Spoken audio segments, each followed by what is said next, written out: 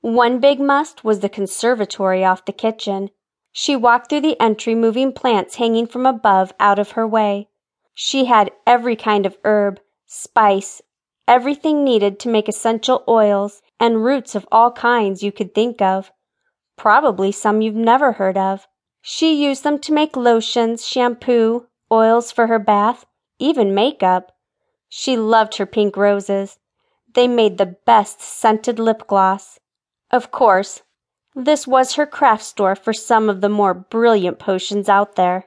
She began pulling and snipping different plants and flowers and putting them in her basket.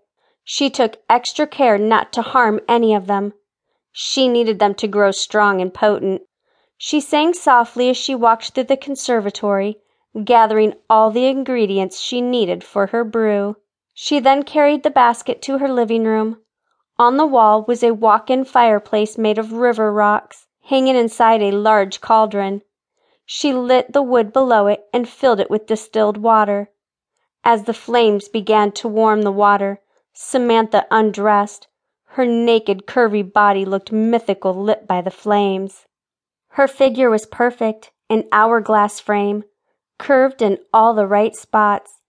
She stood and watched as the water began to boil. Then one by one, she would throw in one of the herbs or spices and chant an incantation. Once all was bubbling inside her cauldron, she stirred it counterclockwise and chanted the same words over and over. She stopped briefly and grabbed a shaker with red salt and added it to her concoction.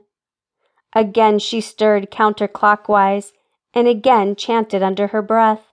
She then got on her knees, still churning the large wood spoon. She began moving her hips in a circular motion. Her long, dark hair danced across her bare back as she rotated her head in a ghostly, erotic manner.